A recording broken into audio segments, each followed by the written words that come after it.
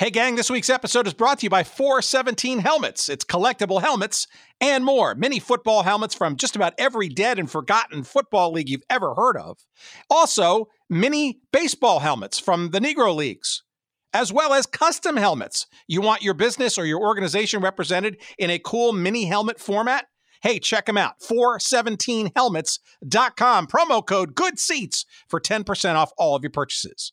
And now, here's our show. Following his senior season at UCLA in 1939, Kenny Washington had all the skills to be the number one pick in the NFL draft. But there was an agreement among owners that banned black players from the league from 1934 to 1945. So instead, Washington joined the LAPD while dabbling in acting and playing semi-pro football.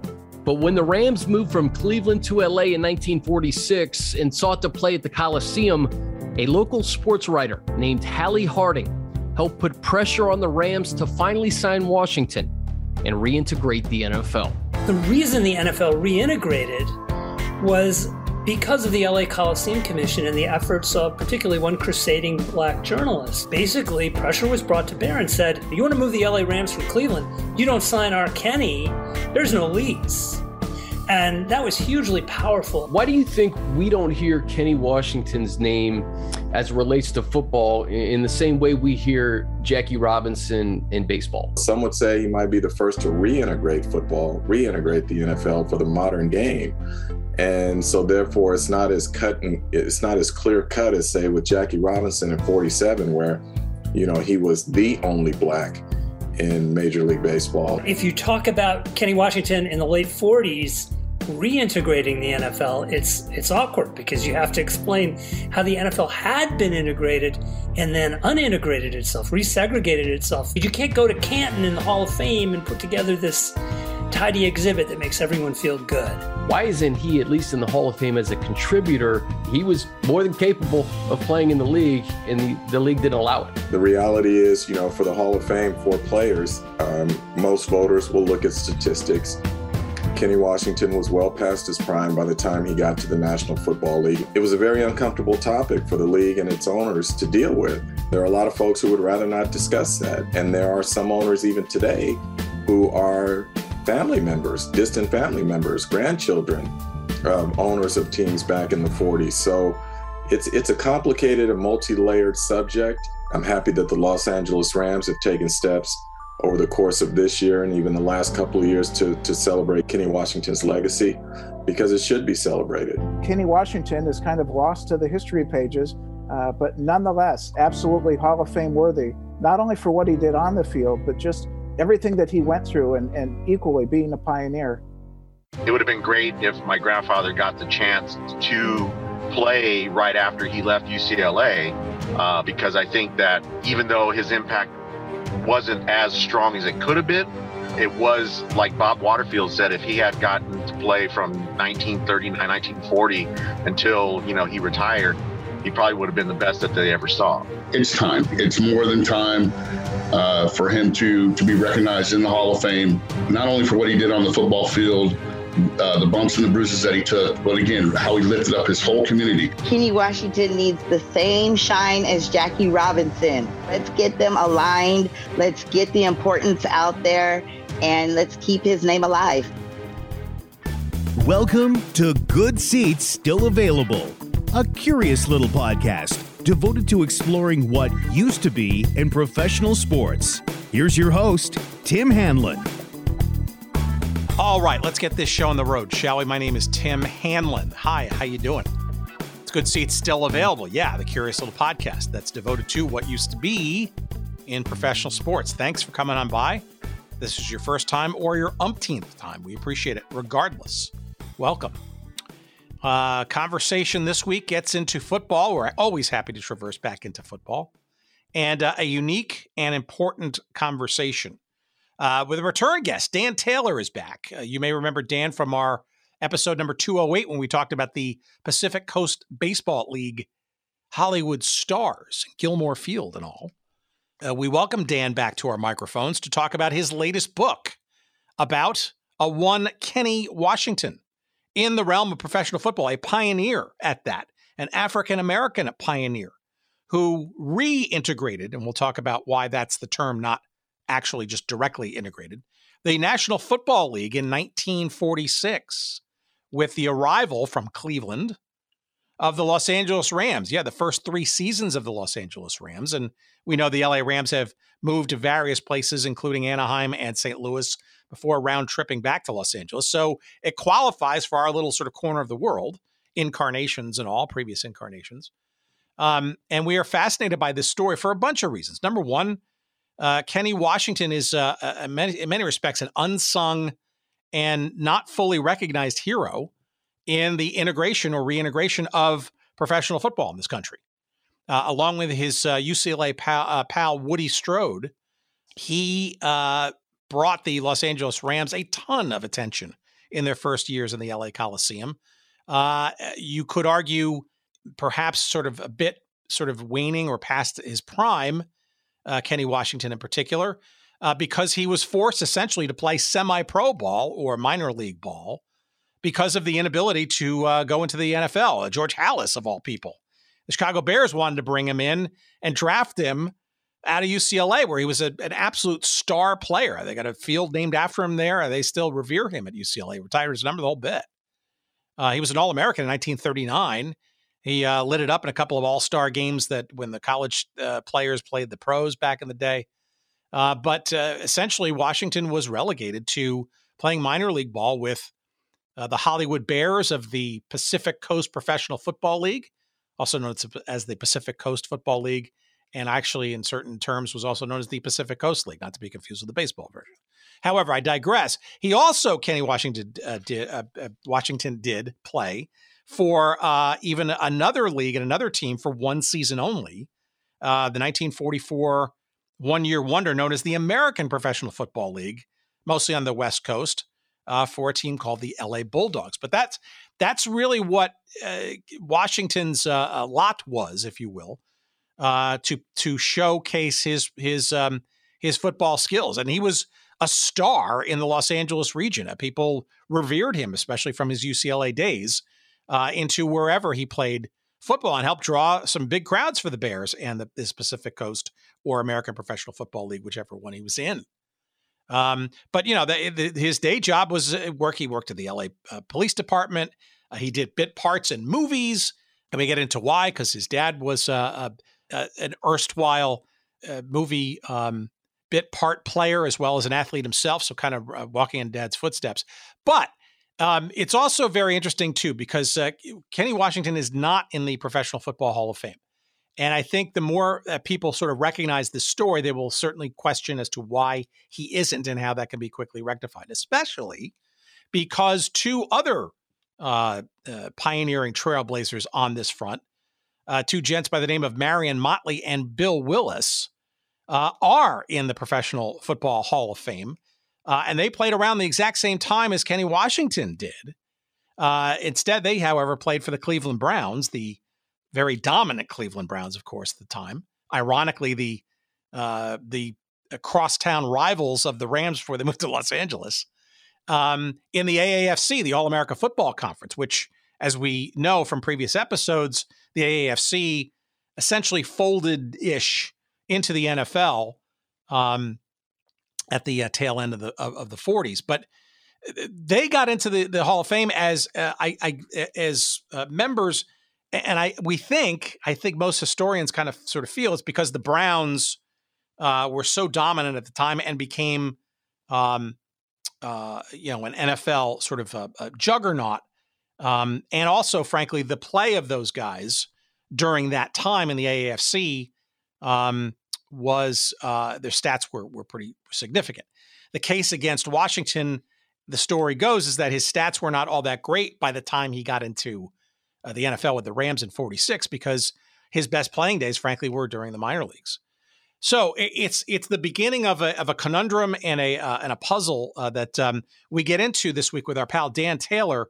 And again, Dan's a return visitor from episode 208, The Hollywood Stars, Gilmore Field. The Hollywood Bulldogs played a few games at Gilmore Field, so there's obviously a connection there as well. Depending on when you're listening to this episode, either when we drop it on Monday, July 11th, you can pre-order Dan's brand new book on the topic of Kenny Washington. Or if you're listening on the 13th of July or beyond, it's available now. However you want to get it, you can go to Amazon or wherever books are sold, or go to our website at goodseatsstillavailable.com. Search up this episode number 267. And with our episode with Dan Taylor talking about this Kenny Washington story. And you can order yourself a copy of the brand new book, and it's great. It's called Walking Alone, The Untold Journey of Football Pioneer Kenny Washington. The clip that you heard at the beginning does set it up. It's a Black History Month feature done by sports reporter Chris Hare out in Los Angeles.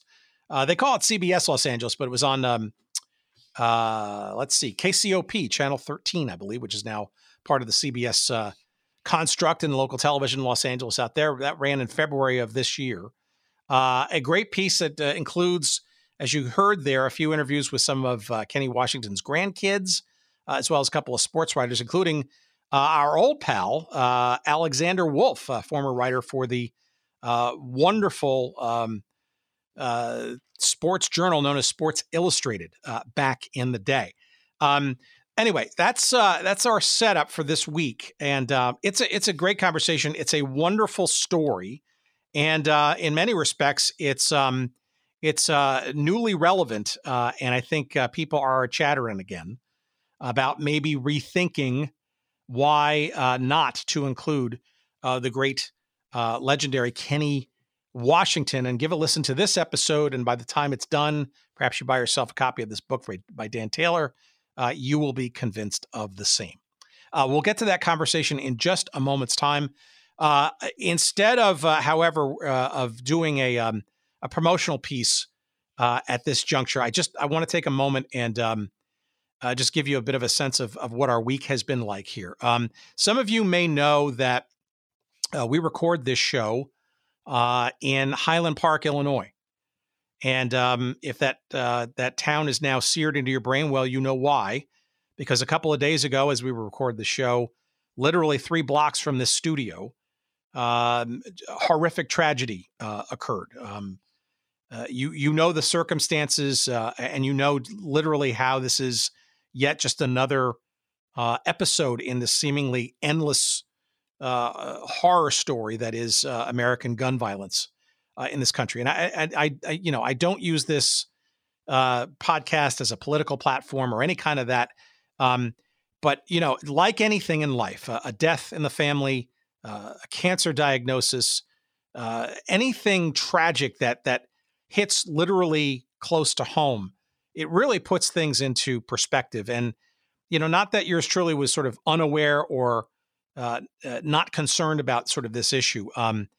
It chills one to the bone that in this country, the availability of semi or fully automatic assault weapons is even a thing. And I don't, really care where you sort of sit on the Second Amendment, or if you're on the left side or the right side of the political spectrum and stuff. I mean, there's no reason that anybody, frankly, of any age, I don't care if you're 18 or 57 or older than that even, or anywhere in between, for God's sakes. I just, there's no reason why any civilian, average person, mentally fit or not, should have access to a weapon that pumps dozens of bullets in a minute, less than a minute, towards anything, a tree, an inanimate object, let alone human beings. It strains logic. It strains humanity. And I will tell you, it's a very tragic and sad time in this town in Highland Park.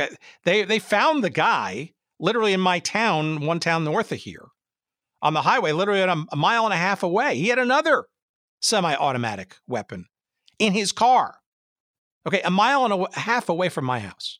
Okay, so I can go on and on. I mean, I have a colleague from work whose mother was tragically killed in the Sandy Hook shooting years ago, and that you could not top that for horror. So I sadly, this is one of those things that I hate to say this, but it becomes just a matter of time, just like death or cancer diagnosis or any of these other things that beset our society. Here's the irony, though. We can actually do something about this. And, again, this is not a political statement. And again, this is not a platform for that.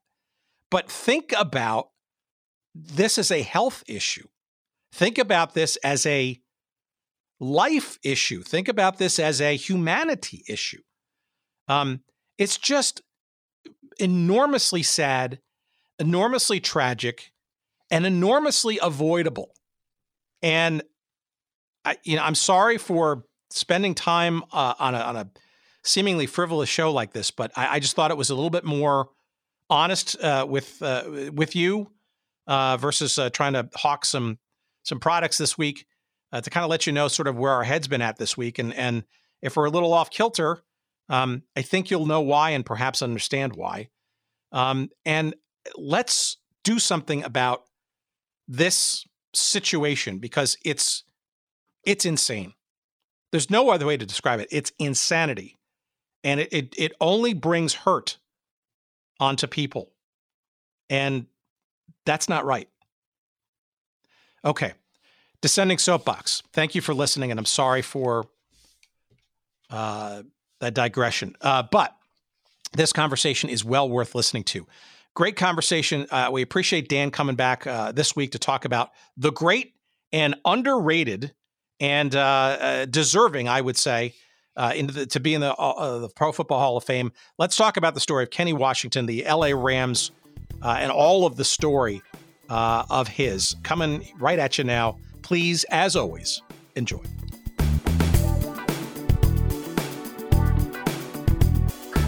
We welcome back to our microphones the great Dan Taylor. From an earlier episode, we were talking about the Hollywood stars and the fun story there, but we shift our gears, I guess, here to football, and remind our audience your intrigue into. I'm going to now guess and say sort of Southern California sports stories. How does your career was not in, shall we say, sports history, was it?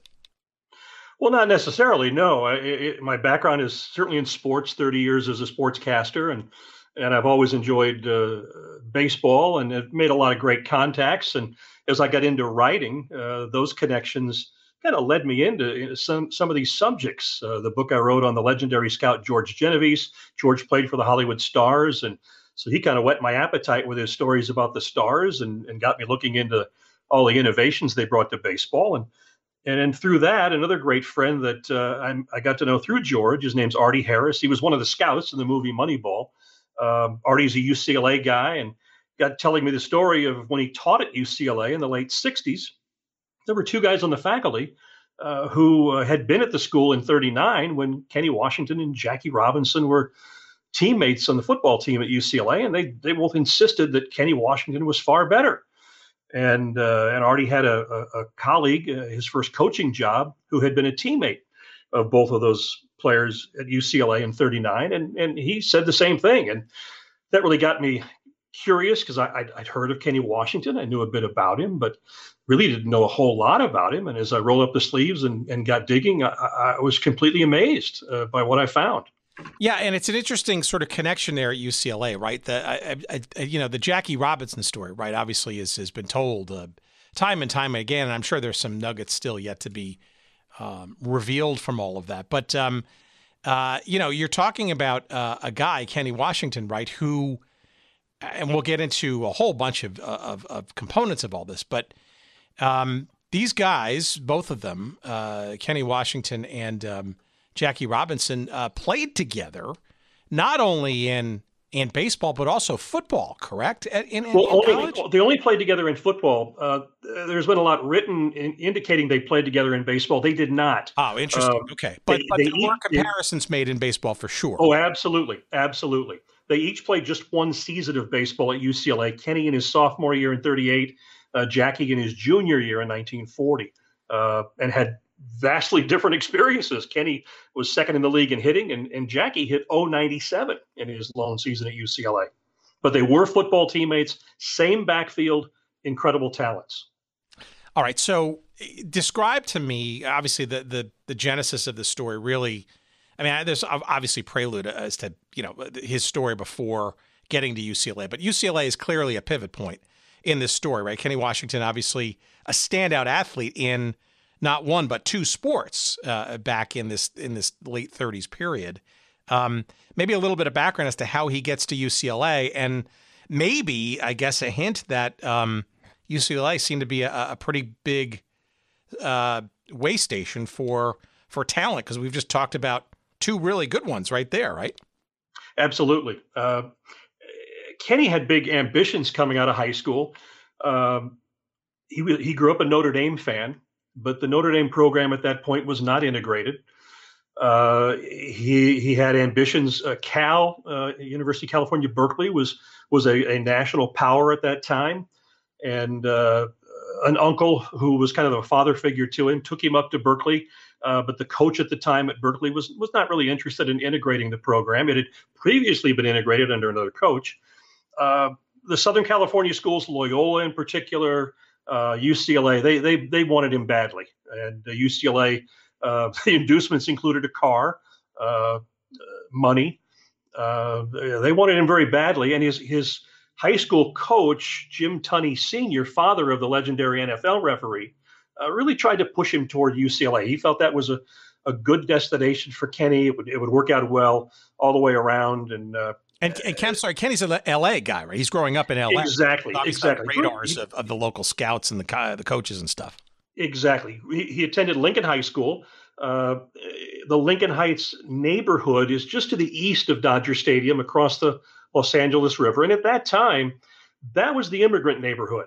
You had a lot of Italians, Russians, Germans, Greeks, and the Washington family settled in that area. And what was interesting was when Kenny arrived at UCLA, what kind of stunned some of his teammates was not necessarily his amazing skills, but they spoke with a touch of an Italian accent. And it came from the neighbors on either side of him and taking him to church and to school and him spending so much time in their homes. But he was very heavily recruited. St. Mary's was a big football power at that time. Their coach wanted him badly. But UCLA won out, and that was a very open type of a program. There were only 12 college football programs at that time that were integrated. And UCLA brought in both Kenny and Woody Strode, later a very successful actor who was a heck of it, and both offensive and defensive, and they came in at the same time. And then later, in 1939, Kenny's senior season, Jackie Robinson came in from Pasadena City. Jackie's close friend Ray Bartlett came in. He was an offensive and defensive end. And then Johnny Wynn, a real strong fullback linebacker, came up from the freshman team. So UCLA, where a lot of these other schools that were integrated had maybe just one black player, UCLA had 5. Very interesting. All right, before we get into UCLA, I need to precede this with a bit of Kenny's parentage, because he had a very famous father who was obviously, not so obviously, I guess, to our audience, maybe not part of the picture very shortly after Kenny was born, but I guess that's a big part of the story. Blue Washington, for our audience, obviously the adjunct there was a pitcher and first baseman in the Negro Leagues, teams like the Chicago American Giants and the Kansas City Monarchs, and he was also an actor, often uncredited actor, and often racially stereotyped, I guess, uncredited too, in a lot of different roles and stuff. So I guess this is how we're talking about Los Angeles as being the place where Kenny's growing up, but maybe a bit about his dad, Blue Washington, and perhaps his name association in that story, because I'm just going to take a wild stab, not having read this part of the book, that that fame perhaps got Kenny a little bit of a look, or at least some name recognition, perhaps getting into college? Hard to say. I've never gotten that impression. Blue Washington, yes, was a very athletically gifted individual. He boxed as a teenager, lied about his age, played amateur baseball, and that was in and around some jail time served. But yes, Chicago American Giants signed him. His time with them was very brief. He returned back home to Los Angeles and took up playing semi-pro ball. But when the Kansas City Monarchs began as an expansion franchise, he was their original first baseman. He lasted about half of that inaugural season with the Monarchs before he was let go and returned to Southern California and got into acting. Had a lot of friends that were in the business, and doors got open to him. Frank Capra had been a high school teammate, a classmate, I should say, and so used those connections and got into acting. But when payday came, generally, Blue Washington disappeared, and he was not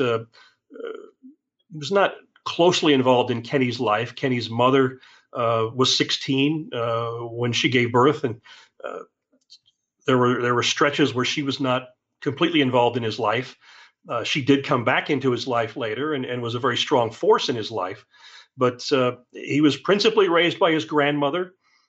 She was a widowed woman, and he had an uncle. His uncles were very successful, but Roscoe Washington, his uncle Rocky, was a lieutenant on the LA police force, and he really took Kenny under his wing and was his father figure and mentor. And then later, when he got into professional sports, was kind of a manager who would handle negotiations for him.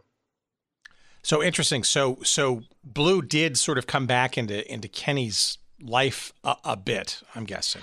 A little bit, but not a lot. I mean, there were a lot of articles indicating during the war years where he boasted of having sent Kenny to UCLA, and everybody that I spoke with said there wasn't a shred of truth to that. Kenny was on scholarship.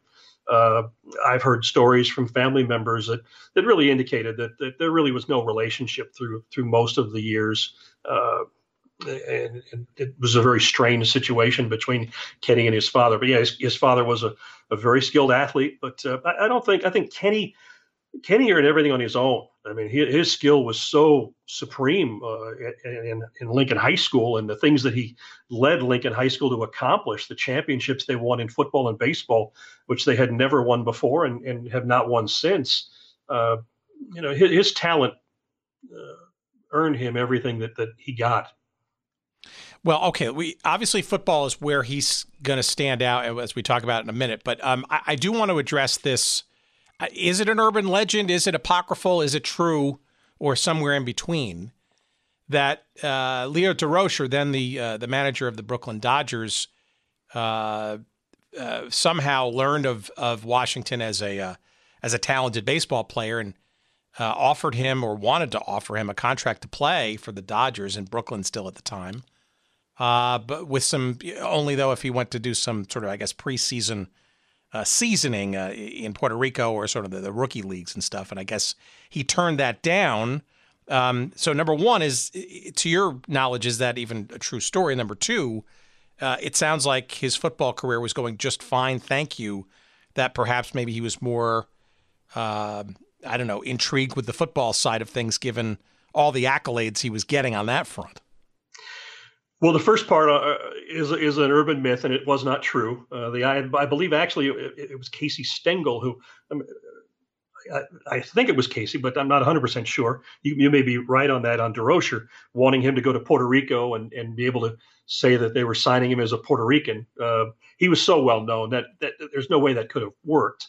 So there's even an ethnic angle to that story. Okay, well, right. Some of this also is the internet can. No, I've seen that all over the place, right? Yeah. So who knows? That's why I ask people who spend their time actually digging into this. But it's an intriguing story, I guess, to the point where, and you can certainly finish. I'm sorry to interrupt, but it's certainly an intriguing proposition that Kenny Washington is an athlete that's looked upon, I guess, as being not just a one sport kind of player, right? He's got that kind of talent.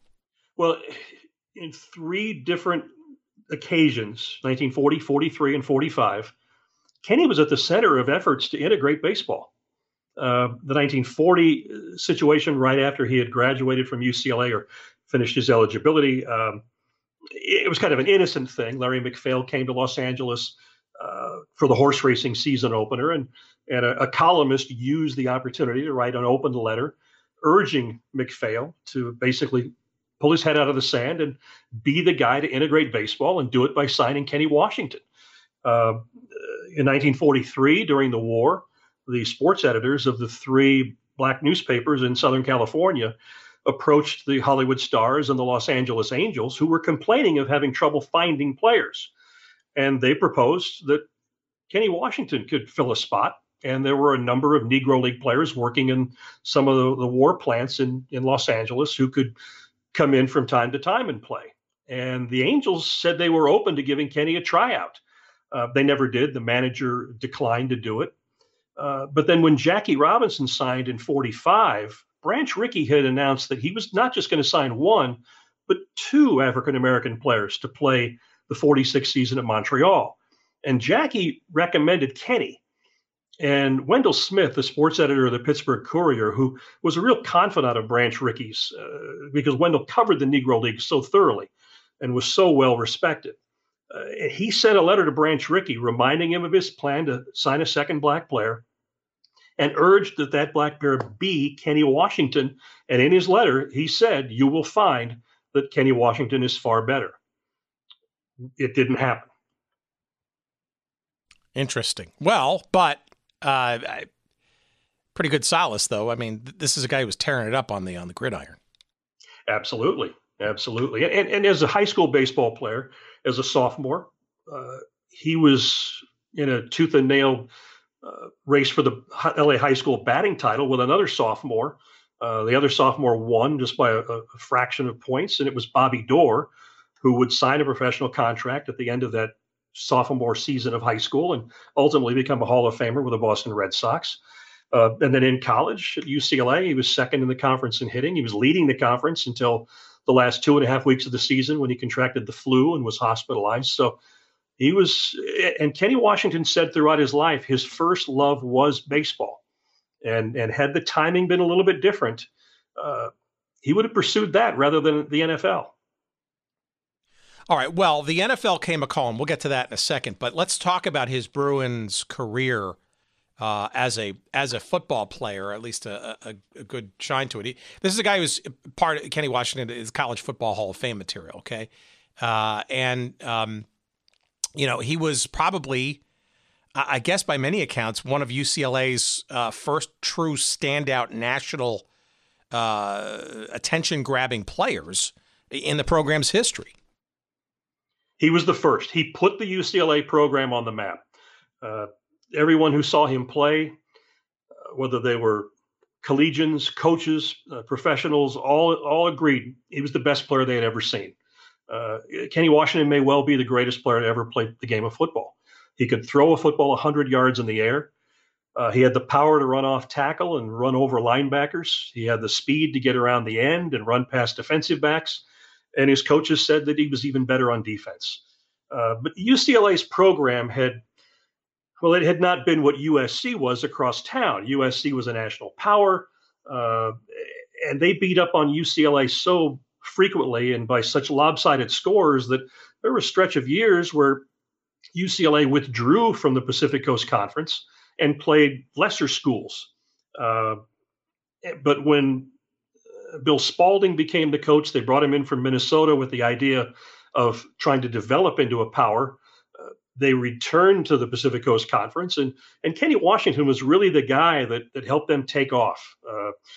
They were getting better year in, year out, but when Washington came, everything changed for them. They started playing powerful programs, and they were able to compete head-to-head with these teams. And then the 39 season was when all the magic came together with Kenny and Jackie in an undefeated season, and it went right down to the final game for the school's first trip to the Rose Bowl.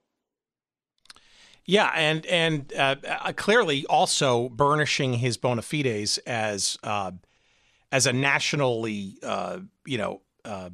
strong player, certainly in West Coast sports writing circles. But he was still this was also though the time where as part of that, right, he's experiencing perhaps maybe more intensely than even his high school career, right, on a national level, beginning that national attention, some of those, true racist and other ill will things, and maybe even slights too, from national sports writers or others, where perhaps if he was not African American, he might be more easily understood or accepted as a lock as an All-American selection or an All-Star game selection, and it was clear he was getting a few, misses on that, when most people who were evaluating talent and seeing him as a player would have automatically sort of said he's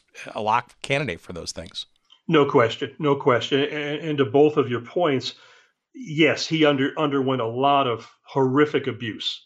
And I'm not detracting anything from Jackie Robinson. I'm trying to make a comparison here. You look at the abuse Jackie Robinson was subjected to on the baseball diamond in a non-contact sport. Think of a guy like Kenny or Jackie underneath a pile and the abuse they're getting. I mean, there were games where the team doctor at halftime had to spend all of his time stitching up Kenny's face. There was a game with Missouri where the players would scoop up handfuls of chalk from the sideline, and then when they tackled Kenny, attempt to smear it in his eyes. The verbal abuse coming from sidelines. There was a game in his senior year where he had to be restrained from going after the head coach at Washington State for the things that the coach was saying about him. It was horrible. Jackie Robinson told an interesting story after his first season in the Dodgers organization. He explained that the Montreal club's first road trip was to Baltimore, which was below the Mason-Dixon line. And he had just been married to Rachel for 2 months. And so Rachel accompanied him on this road trip. And in the first game, the verbal abuse was just horrible. And in their hotel room that night, Rachel began sobbing. And she pleaded with Jackie to quit baseball and return home to Pasadena for another line of work. And Jackie said, "Honey, this is nothing compared to what Kenny and I went through playing football at UCLA." As to the being shunned and the media dealing with him on the West Coast, he was really beloved. Writers on the West Coast thought the world of him. He carried the West Coast in Heisman voting. He just didn't get any Heisman respect from anywhere else in the country. Part of that was there was no Sports Center back then. You didn't see him. You heard about him, but I sifted through all kinds of newspapers, and you might find a small little paragraph about what UCLA did out on the West Coast in papers in the East. So people weren't hearing a lot about him around the country, and certainly when it came to Heisman voting, the writers in the South and the writers in the East, he didn't get many, if any, votes. When it came to All-America voting, yes, he was the first team All-America on 3 of the 11 All-America teams, first UCLA player ever to be named an All-America. But Grantland Rice, the legendary sports writer, did not put him on any of his 3 All-America teams that he did for a high-profile magazine. He was the only one. He was the only one of the writers who produced an All-America team that did not include Kenny on any of the 3. There were things like that went on, and the Southern California writers, they called those writers out when Kenny was ignored. They knew what was going on and that it was wrong. Did the fact that he was on a relatively less successful UCLA football team and program till that time, do you think that had an effect as well? Oh, it very well could have. UCLA had depth and injury issues his sophomore and junior seasons, and he himself was injured a bit in both seasons and missed some games. That certainly hurt to a degree. But his senior season, particularly that game with USC, the season finale, everybody came out. It was the NBC game of the week. This is 1939, correct? 1939. That drew the largest crowd in college football history at that time, 103,000 into the Coliseum. NBC sent Bill Stern out to broadcast it live nationally. Grantland Rice came out, and Grantland Rice was very negative about it. But what had happened, that game with USC, that was for all the marbles. That was for the conference title and a berth in the Rose Bowl. Tennessee had previously accepted the invitation to come to the Rose Bowl. But when UCLA defeated Oregon State in Week 9, and suddenly Tennessee realized, wait a minute, if they beat SC, we're playing a team with 5 black players. Tennessee sent word that they weren't coming if UCLA was going to be the Rose Bowl opposition. It was a dramatic game. It finished in a scoreless tie. Kenny's pass into the end zone on UCLA's last play was batted down.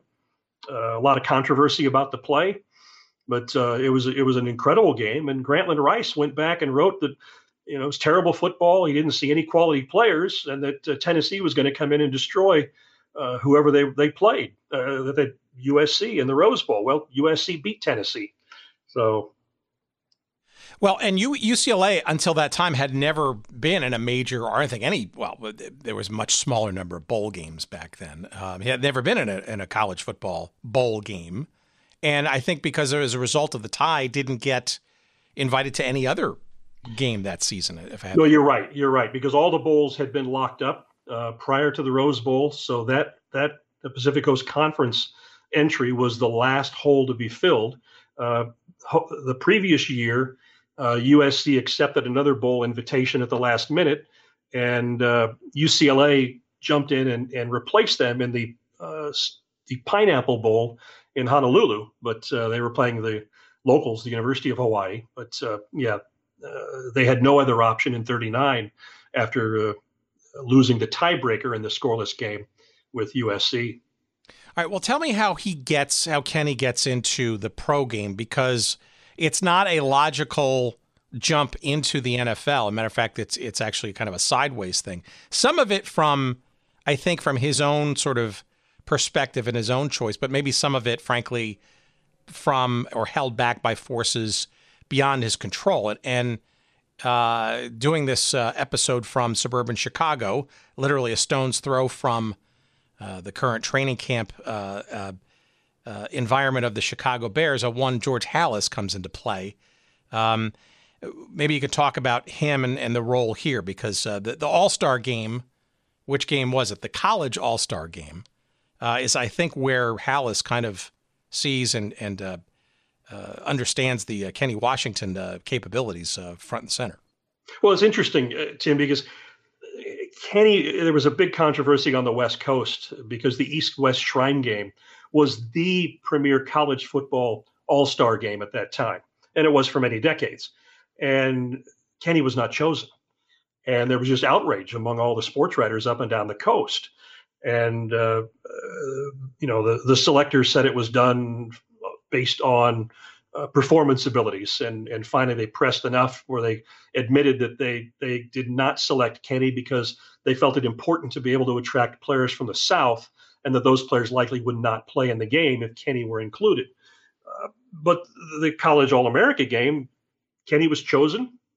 That was in August. For our audience, this is the game that used to be the sort of college All-Stars versus, I guess, an assemblage of NFL players. Actually, it was against the NFL champions. That was the yearly format. Right. Can you imagine that happening today, by the way?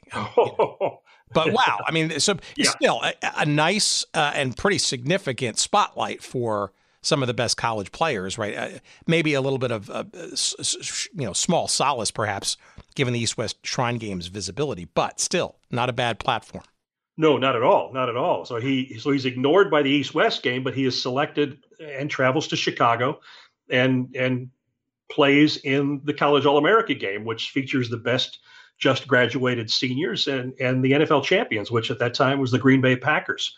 And Kenny was very impressive. They have a week of workouts leading up, and he was very impressive. And a lot of the West Coast players were quick to comment that they were ecstatic that he was on their side and not an opponent for once. A lot of coaches who came to watch were extremely impressed. And Kenny played well. He scored a touchdown. He ran right over the Packers' top defensive lineman.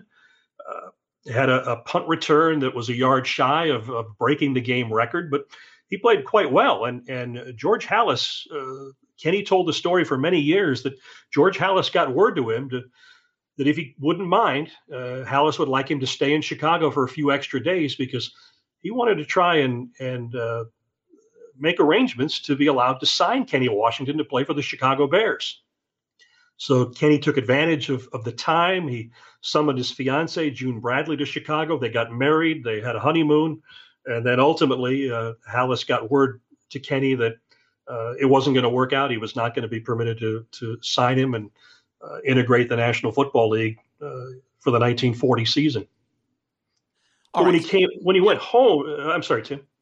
No, I was going to say, I mean, I want to scratch a little deeper on that, right? Because Halas lacked the intestinal fortitude to do what was painfully necessary to kind of be the one to break the barrier? Were his hands tied? From what you can tell from your research, what kind of, prevented Halas from really stepping up and going that extra mile to make this happen?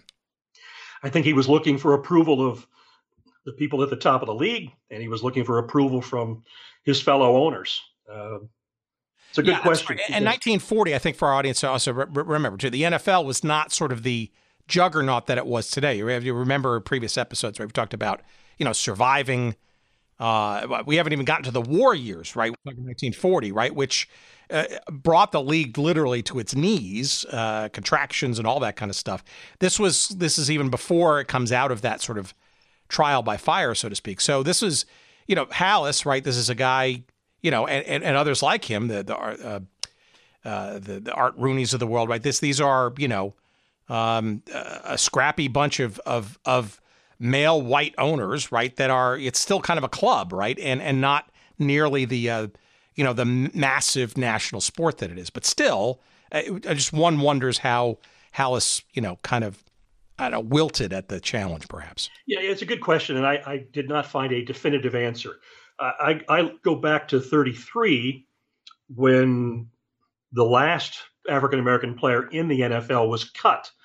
And that was Joe Lillard, who was a really talented player with the Chicago Cardinals, maybe their best player. But Paul Schisler, who was the coach of the club at that time, explained to the media that in every game, the games just degenerated into brawls. And they started off as players from the South trying to beat up on Lillard. And ultimately, teammates that came to Lillard's defense found themselves in fights, and it just spread. And Schisler said, we had to do this we had to let him go for the safety of our players, that these fights were not going to stop and these games were not going to degenerate into melees as long as he was on the club. And so I've wondered how many other owners looked at that and said, we can't integrate because this is what's going to happen. George Preston Marshall, different story. No more, right? I mean, George Preston Marshall. Yeah, exactly. Alone, I mean, I think depending on my understanding is that, that he was essentially the lone holdout and all the others were okay with it. I mean, regardless of that, right? I mean, that his presence, which is a whole nother topic, right? I mean, right. And one of the excuses that was given in his case was that he wanted to become the team of the South and he wanted to build with players from the South. And that's why he wanted to stay an all-white team. Well, I don't even want to go there, but. Well, I mean, with forces like that or a force like that, I mean, we've talked about the Washington Football Club and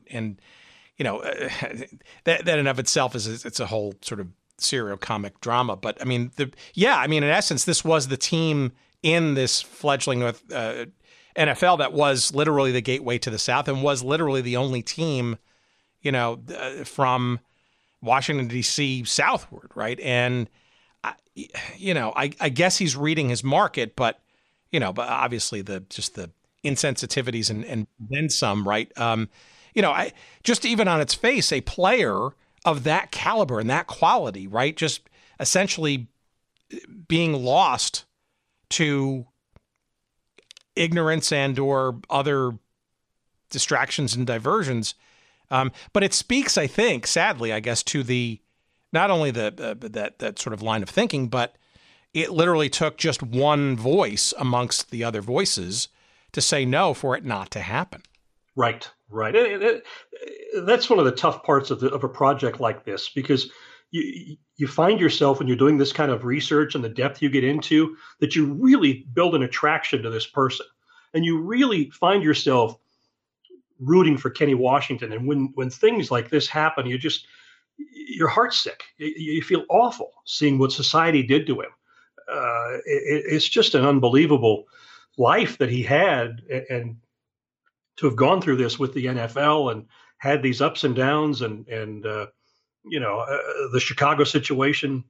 He came home from Chicago and declared he was through with sports. He had a lot of promoters offering him opportunities, all-star games, a boxing career, things of that nature. But, baseball and football was what he wanted to do. And playing it at the highest level, he knew he had no opportunity. And so his goal was to finish up his final few classes at UCLA. He was going to go to law school, and then he was going to apply to join the FBI. Sports was in his rearview mirror until he got off that train when he and June Bradley returned to Los Angeles from their honeymoon.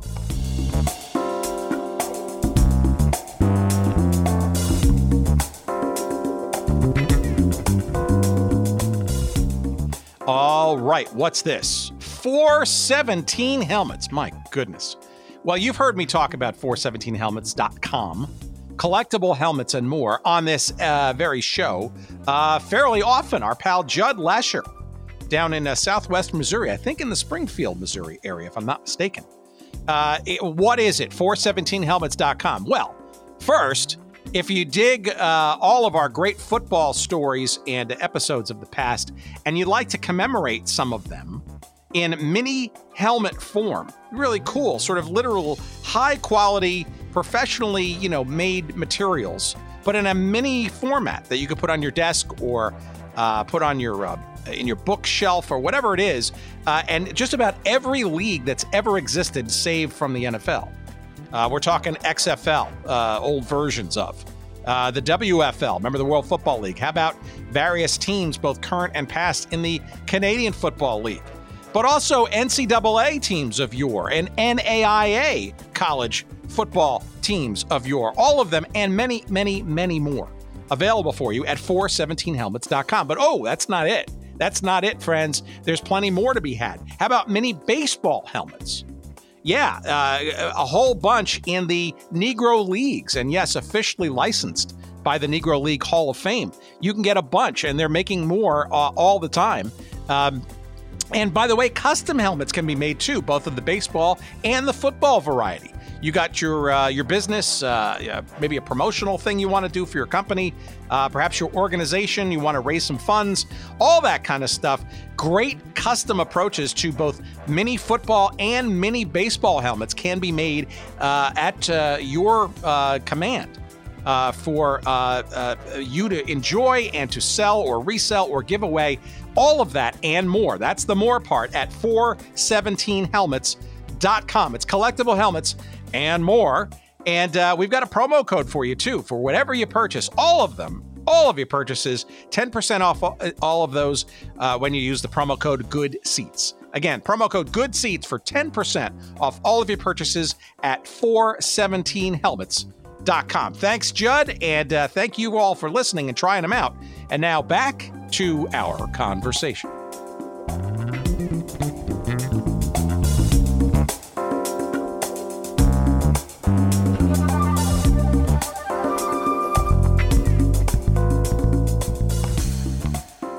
All right, so set this up then, because I'm fascinated by this semi-pro football career that he chose, but it sounds to me like this is an assemblage or a part of an assemblage of activities, right? So he's playing semi-pro ball, and you can explain sort of the league and the situation and stuff.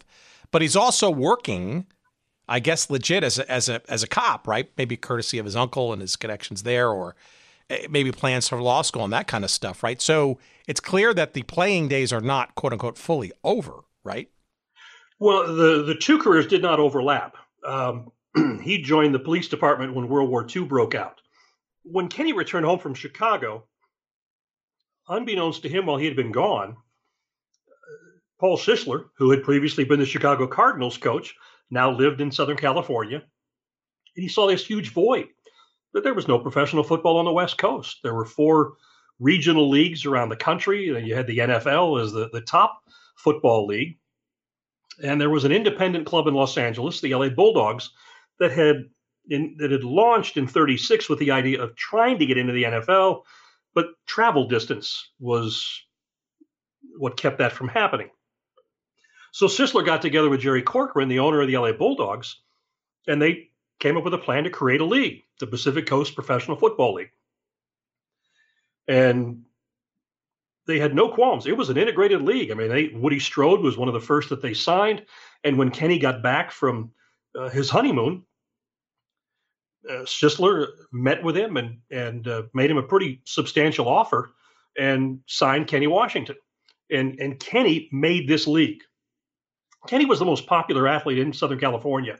I mean, after the 39 football season, when they voted on the 1939 Athlete of the Year in Los Angeles, he won over Alice Marble, who had just won Wimbledon. He was far and away the most popular athlete in Los Angeles. And professional football on the West Coast had never done anything at all. It had just been independent clubs, promoters trying to put all-star exhibitions together. The promoters, 9 times out of 10, fled town without paying their bills and left a bad name. So when Sisler and Corcoran put this league together, they really got something going on the West Coast that I think ultimately, and really because of Kenny Washington, it laid the foundation for the NFL to ultimately come to the West Coast and have success. The league grew. It was flourishing. Kenny was the star. Kenny filled the stadiums. When the Hollywood Bears, his club, would play in Gilmore Field, they sold the place out regularly, 22,000. And this was exceeding what was being done in the other leagues around the country. The war broke out. In fact, Pearl Harbor happened in the middle of a Hollywood Bears game. They made the announcement over the PA system, and a lot of the fans had to leave. But that put the league on hold for 3 years because many of the players and coaches ended up going into the military. Now, it was at that point Kenny wanted to serve. He wanted to serve his country, but he had a young family, had a young son, and so he was very low on the draft list. He wanted to do something. The police department in LA was in dire need of officers. They had lost so many men to the military, so Kenny went and signed up and joined the Los Angeles Police Department. Now, a lot of promoters wanted to put on events to raise money for the war effort. They wanted Kenny to play in all-star football games, but the police department said, "No, we can't risk him getting injured. We need him on the job." So 1942, 43, Kenny spent those 2 years on the police force in Los Angeles and not playing football at all. Very interesting. So this is interesting at a hold of a bunch of different levels. So number one, you're describing this PCL or PCFL or PCPFL, whatever, Pacific Coast Professional Football League. It seems like it had a number of different acronyms depending on the year or the month maybe that you were asking. But it's an interesting parallel to what we've heard around the evolution of the National Hockey League and Major League Baseball, right? Having West Coast almost equivalent minor leagues to that of the pro version, and for various reasons, through travel or lack of vision or whatever it might be, this was essentially the top level of professional football at the time that you could find. It's also interesting, too, because the war, as we have talked about in multiple episodes alluded to earlier, was, it savaged a lot of the professional sports leagues, and probably not more dramatically than the NFL, right? I mean, to the point of like contracting teams like the Steagles, right, and the Card Pits, and the literally just to scrape to survive, to get quality players enough, and contraction of teams and that stuff, and the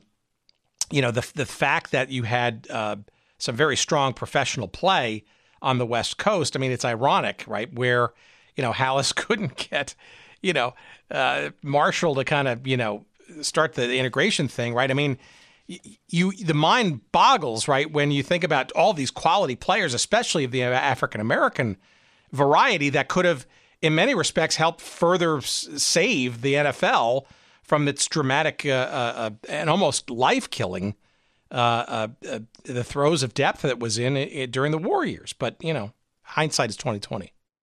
Absolutely right, and there were a number of African American players in the Pacific Coast Professional Football League. Jackie Robinson was one. He had been an interesting side story. Jackie left school at UCLA after his senior football season and took an opportunity in Hawaii to play semi-pro football that came with a good job. Well, he hurt an ankle and decided to sail for home, and he left Honolulu on December 5th, 1941. And he was out at sea on his way to San Francisco when the news came. And he said when he arrived, he'd never been more scared than those several days and nights at sea where they were zigzagging and concerned about possible enemy submarines out there. But when he got home and his ankle was healed, the Los Angeles Bulldogs signed him. And that was really ballyhooed. Games between the Bulldogs and the Bears, Kenny and Jackie. It was developing into a very strong league, and a lot of it had to do with it being an integrated professional football league. Did Robinson ever play for the Hawaii Warriors, or is that just he just never made it to the an actual game? Oh no, he did. He played for a semi-pro club over there, and I don't recall the name of the club, but yeah, he did. He was playing for them when he got hurt and elected to come home.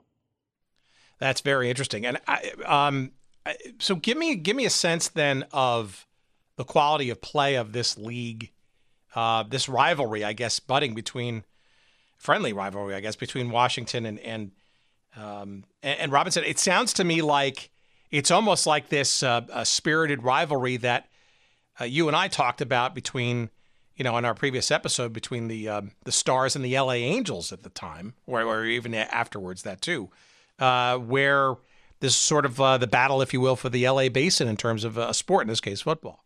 It was a very fierce rivalry between those two. Initially, they both shared Gilmore Field. The LA Bulldogs ultimately went over to Wrigley Field, the Angels ballpark, and here you had the Hollywood Bears playing in Gilmore Field, which was right next door to the Hollywood Stars ballpark.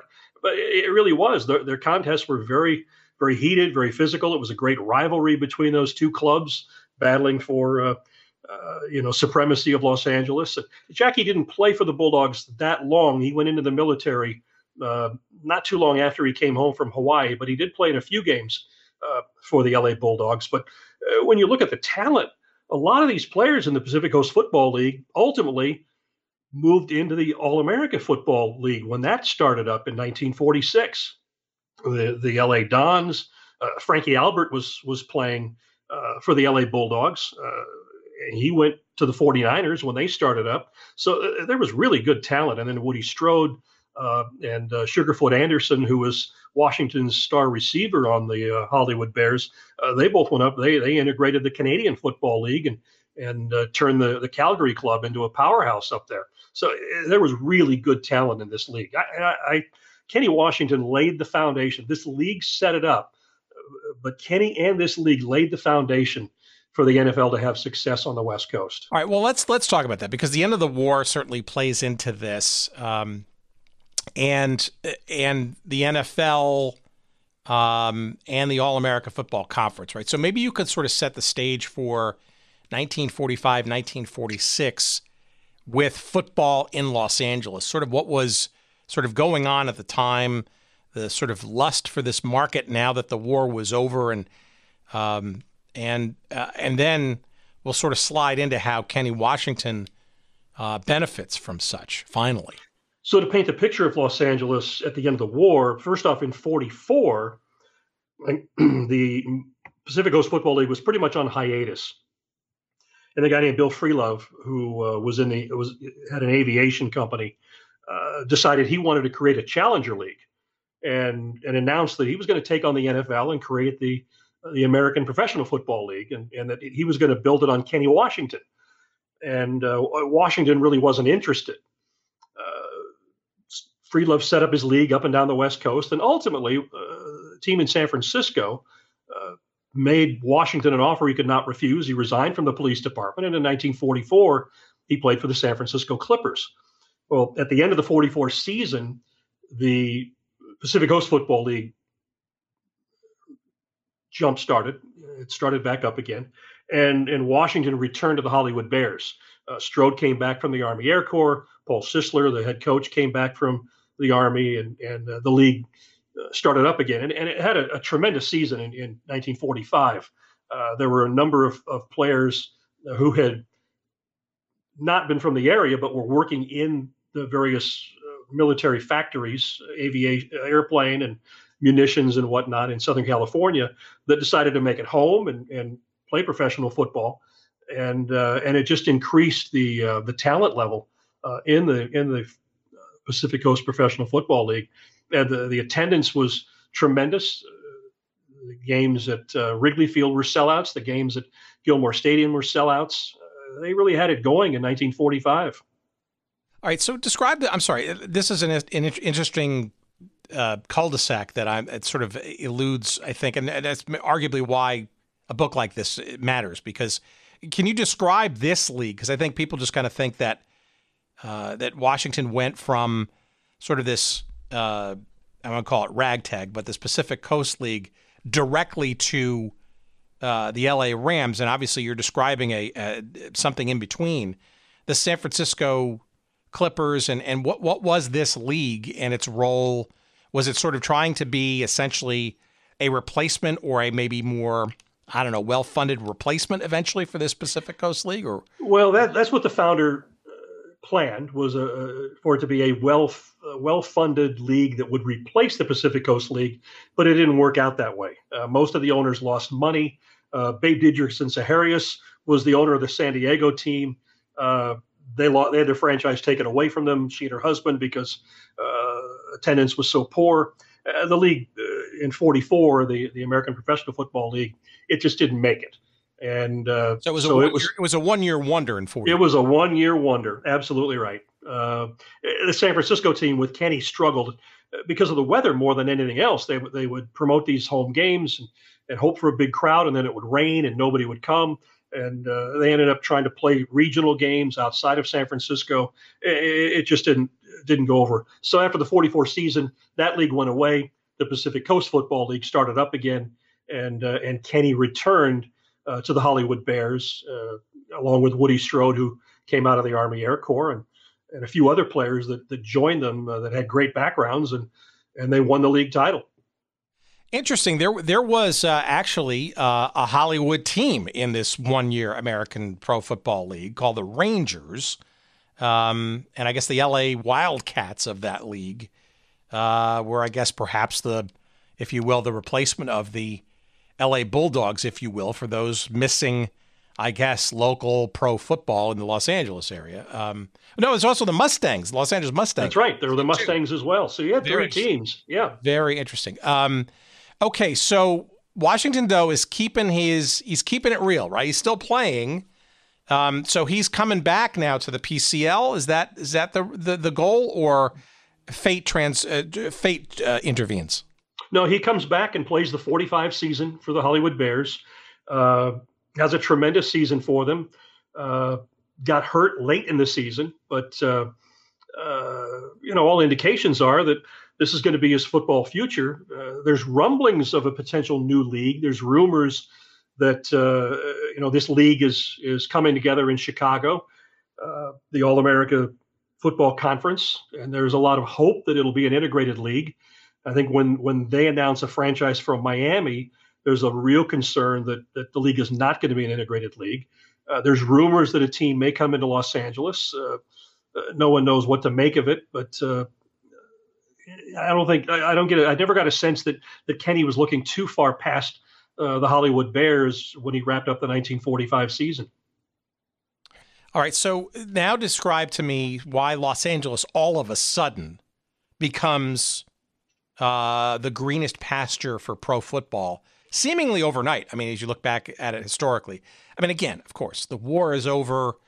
I mean, there's a lot of opportunity and distractions are. I mean, it's obviously a lifesaver for the NFL.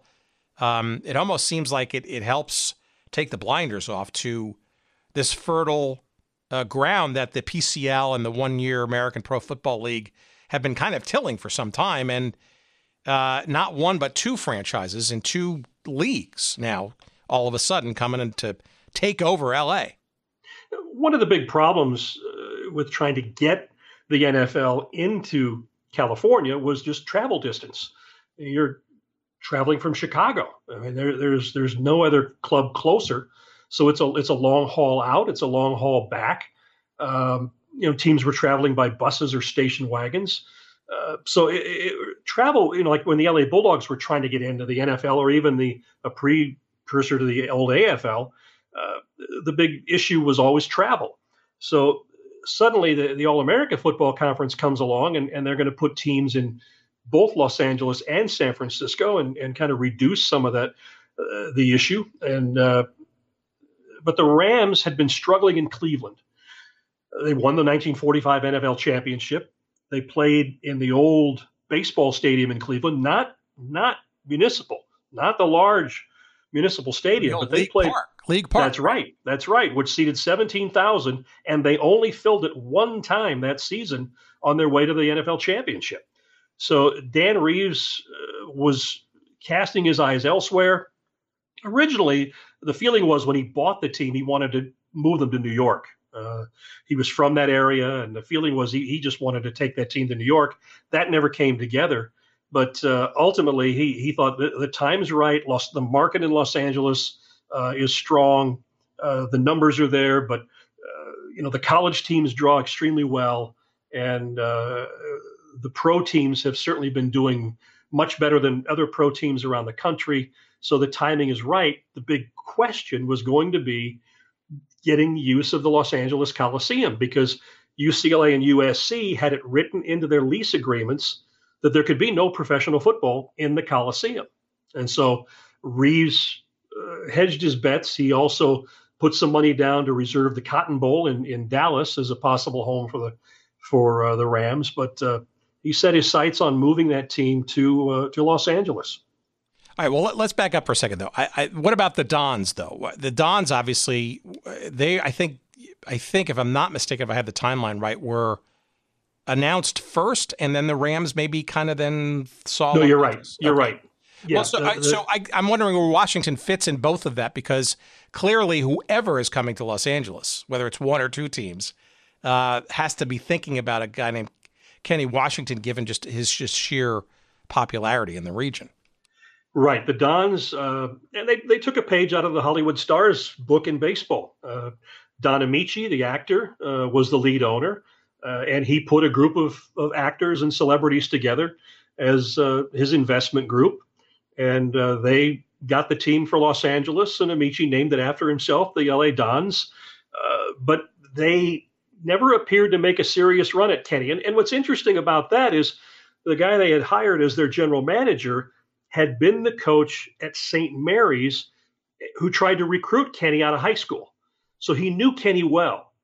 And he made mention on a few occasions to sports writers that he was a little concerned about the knee injury Kenny had suffered in one of his last games with the Hollywood Bears. And so they were taking a wait and see on him. But the Rams, they had no hesitation. And I've often wondered how things might have been different if the Dons pounced quickly and signed Kenny Washington and maybe also Woody Strode, and because they did sign Sugarfoot Anderson, who was Kenny's top receiver with the Hollywood Bears. But I just wonder how things might have changed. Might the Rams not have succeeded in Los Angeles and the Dons become the key player and maybe ultimately gone into the NFL? Right. Yeah, there's a whole sort of a series of things that sort of could come from that. And I think at the time, the AAFC was looked upon, certainly the ownership group for the Dons in particular, as, shall we say, big money or strong money versus sort of the familial, closed grouping, if you will, of that of the NFL. But it's also interesting, too. There's another, I won't call it convenient, but interesting dynamic to this Coliseum story that maybe even forces the hand of the Rams to approach players like Washington and Strode. There's this component of the ownership of the stadium, which is owned by the county, I'm guessing, or the Los Angeles, the city, the county, and being in a public facility, there was a real strong belief set that integration had to be part of the mix for a pro team, even if they could get over the college hurdle to even think about playing in the Coliseum. When the Rams made their announcement, their general manager quickly boarded a train and came out to Los Angeles, and they had a meeting of the Los Angeles Coliseum Commission to discuss granting a lease to the Rams. Privately, the Coliseum Commission had met with both the administrators at UCLA and USC and negotiated for them to relieve the Coliseum of that clause that banned professional football in there. The schools both got future date, what's the word I'm looking for, but they got priority dates for future scheduling. So they were going to allow the Rams to play there. When they had the meeting about it, a sports writer for one of the black newspapers in Los Angeles asked to speak. And he raised the point that the Coliseum had been built with taxpayer dollars and that African Americans were among those taxpayers. And if the National Football League was not going to permit African American players to play in the league, that the Coliseum should not grant a lease to the Rams. And the general manager of the Rams jumped up and tried to defend himself and said there was no written policy. And of course, the response was it doesn't have to be in writing. The practice of the league speaks for itself. And then Chili Walsh, the Rams general manager, said, we will bring Kenny Washington in. Now, what I've had a difficult time trying to pin down was when I look at the timelines, the PR director of the Rams kind of indicates that he had some private meetings with Kenny right around that time. So at the same time, the Rams were thinking Kenny Washington. What was done in that meeting was tremendous. It really woke people up. It illuminated this issue to Los Angeles, and the Rams vowed that they would give Kenny Washington a shot. The general manager left right away, went back to Cleveland to close up the offices and set up the move. But his PR director stayed, and he met with Kenny and got an agreement with Kenny. He met with Paul Sisler, the owner and head coach of the Hollywood Bears, and agreed to a fee to purchase Kenny's contract from the Bears. And the deal was that they had to keep it under wraps until the Rams officially came out and set up their office. And when they did, which was 3 months later, the very first press conference they held on their first full day in Los Angeles was to announce the signing of Kenny Washington. All right, let's talk. I want to talk a quick cul-de-sac on the probably the loudest voice in the press. I think it's Holly. Is that how you pronounce it? Holly Harding? Holly Harding. And he was actually one of the guys in 43 who was pushing the Hollywood Stars and the LA Angels to sign Kenny Washington there as well. But Holly Harding, yes, he stood up and made a very impassioned speech. This guy's a sports writer for the Los Angeles Tribune, which was the leading African-American paper at the time, and himself a former athlete, a fascinating character now. I'm writing it down for a future episode because I want to go further because this guy he played pro ball for the Harlem Wrens. All right, we'll talk about the Renaissance Ren Fives and Major League Major League now, of course, Negro League Baseball too before becoming a sports writer. So but it seems to me like this voice in particular really certainly didn't hurt the cause. Let's put it that way. Absolutely, he deserves a lot of credit. Holly Harding was tremendous. He accomplished so much in Los Angeles in his role, and what he did on behalf of attempting to get the National Football League integrated was tremendous. And that impassioned speech he made at the Coliseum Commission meeting really had a lot to do with solidifying the Rams' decision to sign Kenny Washington and reintegrate the National Football League. All right, let me ask you this though, from your research and your read of what was going on at the time. How quote unquote ready or prepared, I guess, was Kenny Washington for what ostensibly was going to be the first African-American signing and breaking of this unwritten rule of segregation or prevention to join the National Football League as the first African-American player. I mean, I'm assuming he understood the gravity and the significance of this, but was he ready for this, if you will, psychologically and mentally and maybe even physically, because we talked about some of his knee things, but that's a different story. Well, absolutely. He was. And I'll digress just a little bit, because 10 days after the Rams reached out to him and he gave the Rams his word that he would sign the contract, that's when the Brooklyn Dodgers finally contacted him. And despite him loving baseball and wanting to play professional baseball more than football, he told the Dodgers, I've given the Rams my word. I can't do this. I'm going with football. And he said, I think what I have to do here in football is just as important as what Jackie is going to do in baseball. So he understood what he was doing. He realized his role. The tough part for him was the injury situation, because the knee injury he suffered turned out to be much worse than he realized and involved extensive surgery. But the other part of that was a transition. He had always played in a single wing offense, which was just perfect for him because the ball would be snapped to either the right or left halfback directly. And Kenny had what we see now as being very common in pro football, that run pass option. And it was just perfectly suited for Kenny Washington. But the Rams were a T formation team that put their quarterback up under center. And they wanted to take advantage of Kenny's great throwing arm and use him at quarterback. But at the same time, they knew that could be a problem with his knee. And so him learning a whole new system was very difficult. Him trying to recover from knee surgery was also very challenging. Those were bigger issues for him on a day-to-day basis. Those first few months with the Rams in 1946 than anything else.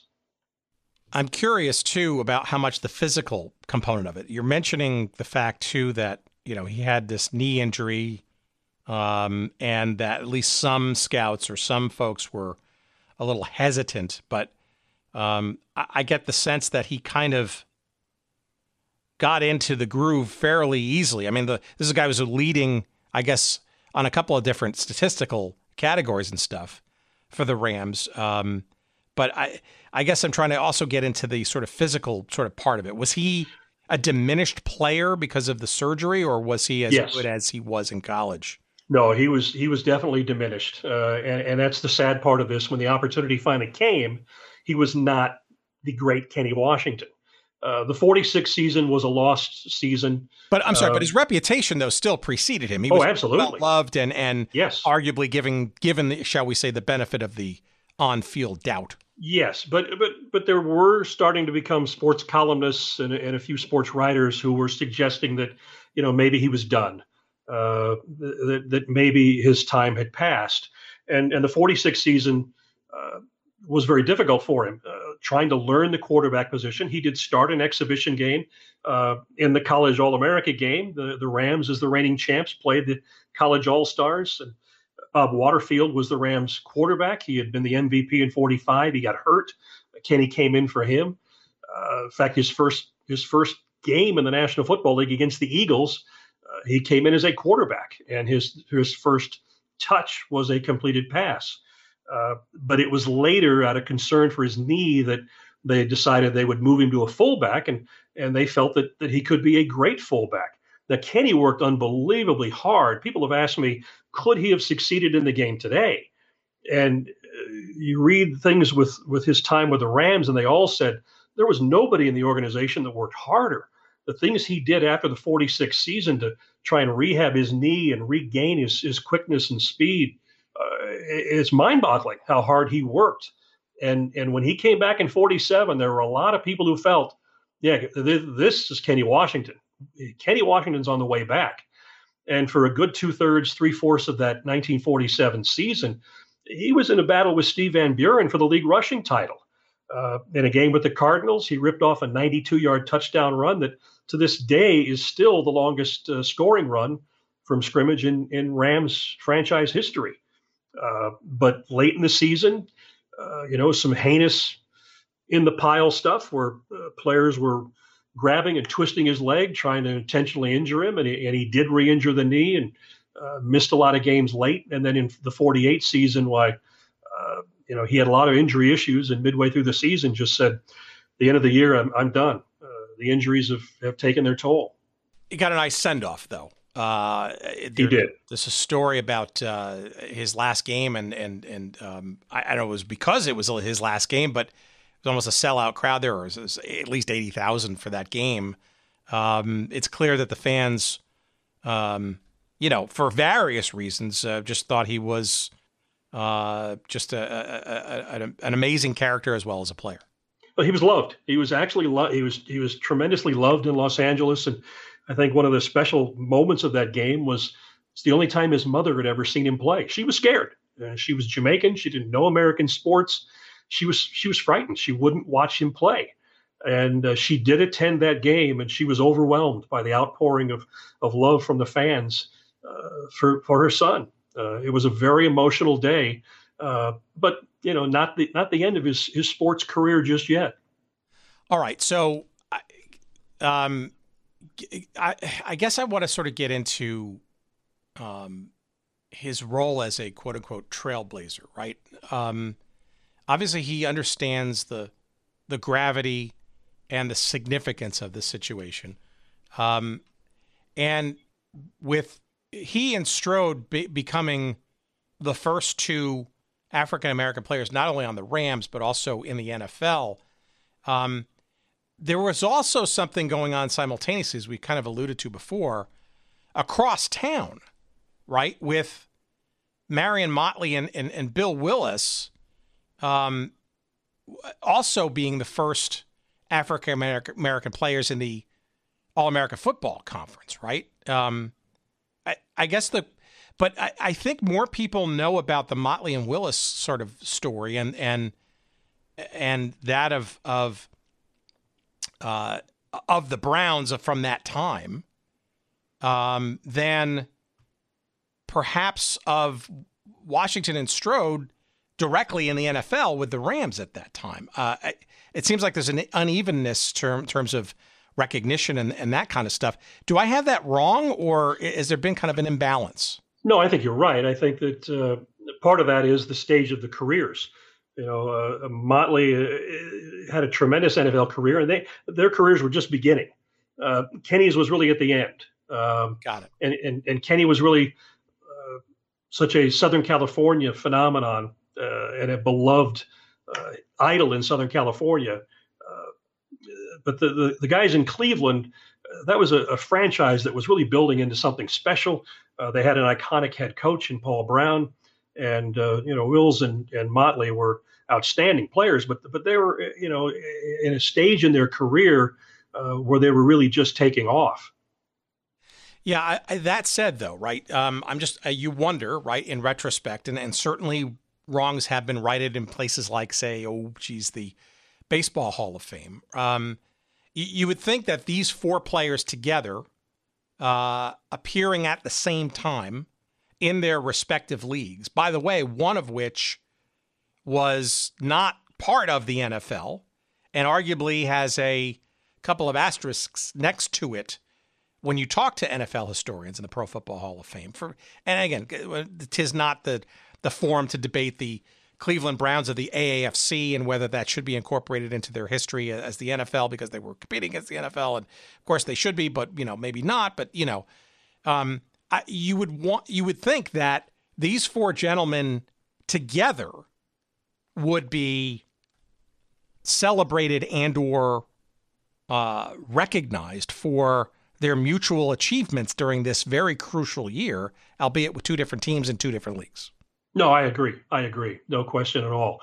And I don't see how you diminish what Willis and Motley did just because it was in the AAFC. The competition level in that league was very good, as we saw when teams from that league ultimately joined the NFL. I think those four have to be celebrated without any question. And do you think Washington in particular has been overlooked? I mean, look, this is a guy who obviously was by UCLA standards, his number's been retired. He's obviously an LA sports legend for sure. So it's not like he didn't have a career of significance before joining the NFL, right? So it almost feels to me like there's almost it feels like a snub to me. And maybe this is maybe why you wrote the book. I don't know. Well, I certainly wanted to get this out there because I felt like this is an amazing individual who had a remarkable life, and it needs to be known. I don't in any way, shape, or form mean to cast anything negative toward Jackie Robinson or the folks at UCLA, but I do feel like Jackie Robinson has overshadowed Kenny Washington. John Savage does a great job with the baseball program at UCLA. There's a statue there of Jackie Robinson at their Jackie Robinson Field, but there's no notice at all, nothing to denote Kenny Washington, who was the first black baseball player at UCLA.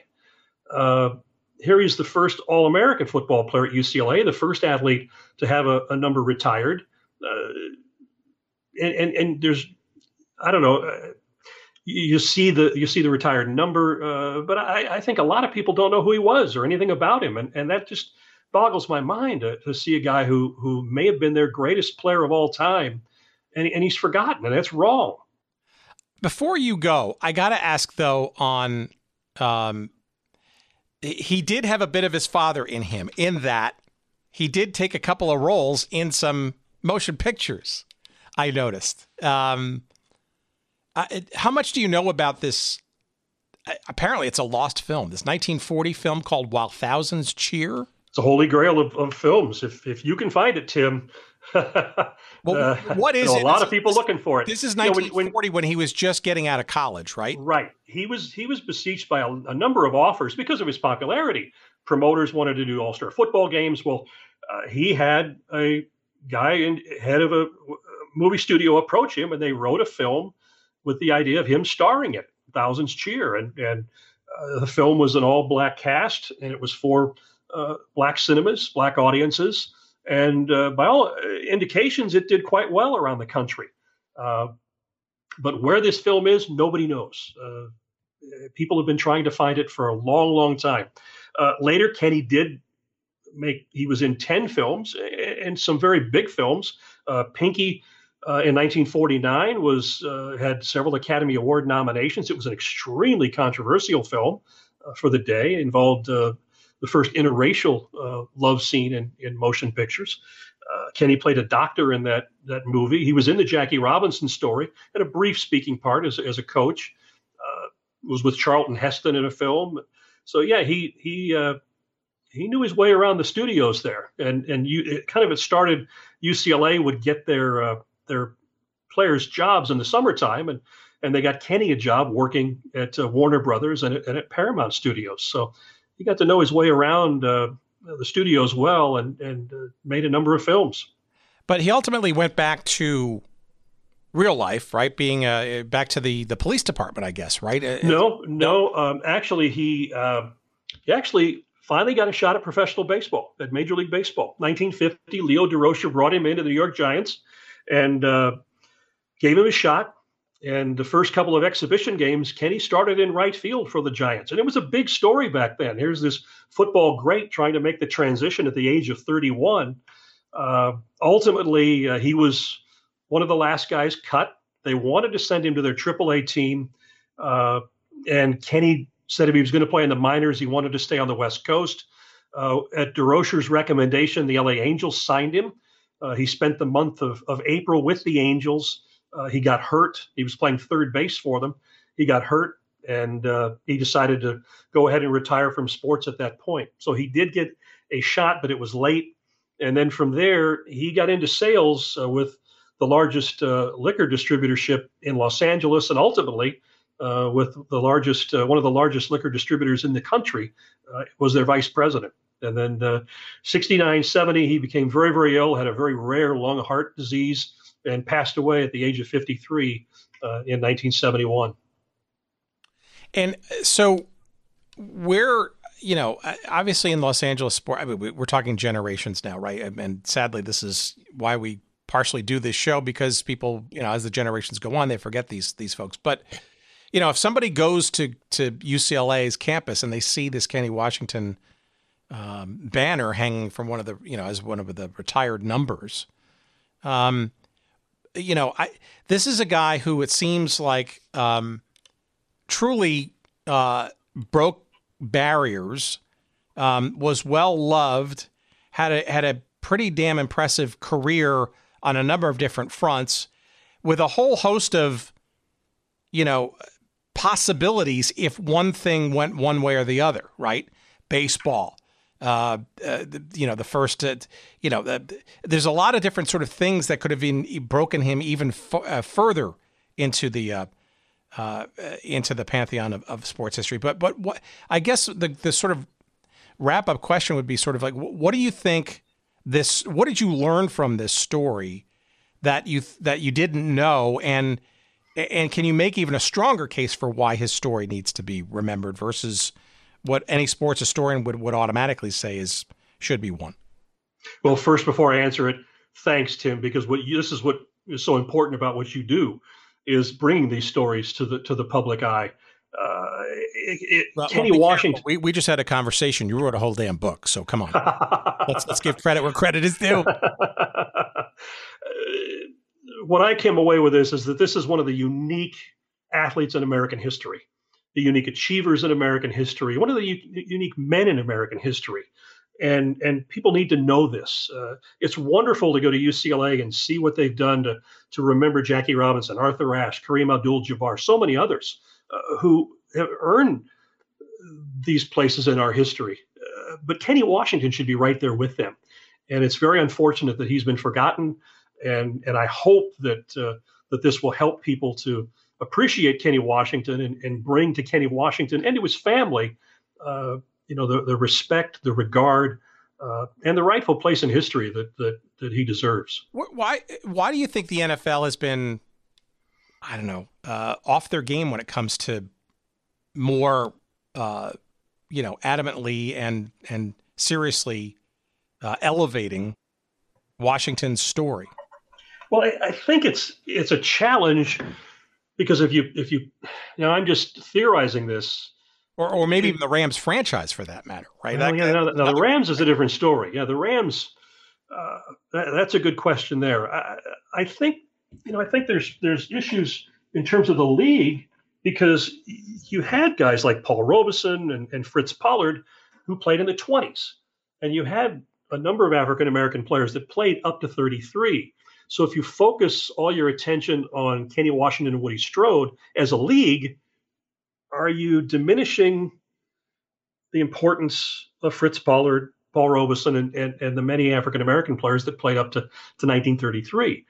I think if you focus on, Kenny and Woody reintegrating the league, being the first in the modern era of the NFL, I am surprised that the league hasn't done a better job of really showcasing them. And maybe you helping to bring this to light, Tim, maybe that'll wake some of them up. Well, I don't know about that, but I mean, I would say that, it certainly feels to me that there are ample opportunities in our sort of evolved, or in most cases, our evolved culture, that the league, the team would want to not only embrace, but to elevate this story and connect the dots, right? How many LA Rams fans, right? The St. Louis, the Anaheim. I mean, there's so many moves of this franchise over the decades, right? How many people really know this part of the story, right? And again, we can debate whether his 3 years or so as a Rams player were worthy of professional Hall of Fame inclusion. But as we've seen plenty of times in other halls of fame, right? Your playing career is one component of a much bigger tableau, and to ignore the other parts of what was going on around the time and the significance of this reintegration thing, the fact that there was a quote unquote reintegration, right? The fact that there were African-American players, and then all of a sudden there couldn't be African-American players. And then all of a sudden, again, there were a few people who were willing to break that unspoken code and reintegrate. I mean, that itself is a story, right? And the NFL can do what the NFL wants to do, right? And maybe uniquely among American sports leagues. But, we live in a day and age now where that history isn't neatly swept under the carpet as maybe it could have been years past. But I believe one of the things that Kenny did was he opened the eyes of the other owners. He opened the eyes of these owners to see that it was not like 33. That sending a black man out onto the field was not going to create melees anymore. And so bit by bit, you saw in Kenny's second season, a couple of teams, the Giants and the Lions signed African-American players. His third season, a few more teams signed African-American players. And I believe that Kenny was the guy that opened the door for those players to be signed and for the league to grow.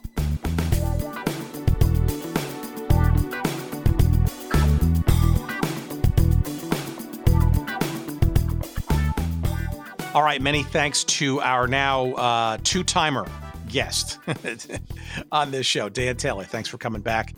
And the book, of course, you must get. Run, Don't Walk, to get said copy, either pre-order or order in earnest, depending on when you're listening to this show. It should be out on the 13th of July, so check your calendars accordingly. It's called Walking Alone, The Untold Journey of Football Pioneer Kenny Washington. It is available in hardcover and Kindle form, by the way, by Rowman and Littlefield publishers.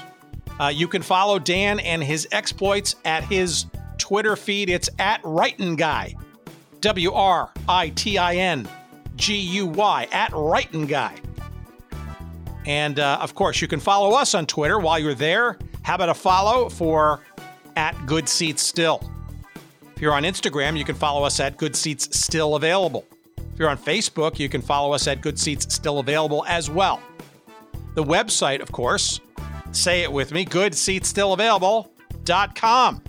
That's the locus for every episode we've ever done, will do, and whatever. It's our little homage, our little archive, whatever. Of course, the best way, though, to enjoy this show, all our special feeds that we drop in between our scheduled episodes every late Sunday, early Mondays, is to subscribe or follow, whatever the methodology is, wherever you get or choose to listen to podcasts. We're on every platform that matters, and we appreciate that. And if you're on, places like Spotify or Apple or wherever else they allow reviews, and you think we're worthy of a decent one, please leave one. We appreciate that. That helps other people like you, and maybe sometimes not like you, to discover this episode in their recommendations and stuff. So we appreciate that too. What else? Let's see. We want to thank, of course, Jerry Payne Audio Excellence, all in capital letters this week. Thank you, kind sir, as always. And thanks for listening. We've got a lot of great stuff, a lot of great interviews, a lot of very interesting people, some of them quite famous, actually, in the months ahead. Wish us luck in locking those down. But we appreciate your support of this little show to no end. And please stay safe, stay smart, and we'll see you next week. Until then, and God willing, take care. We love you. See ya.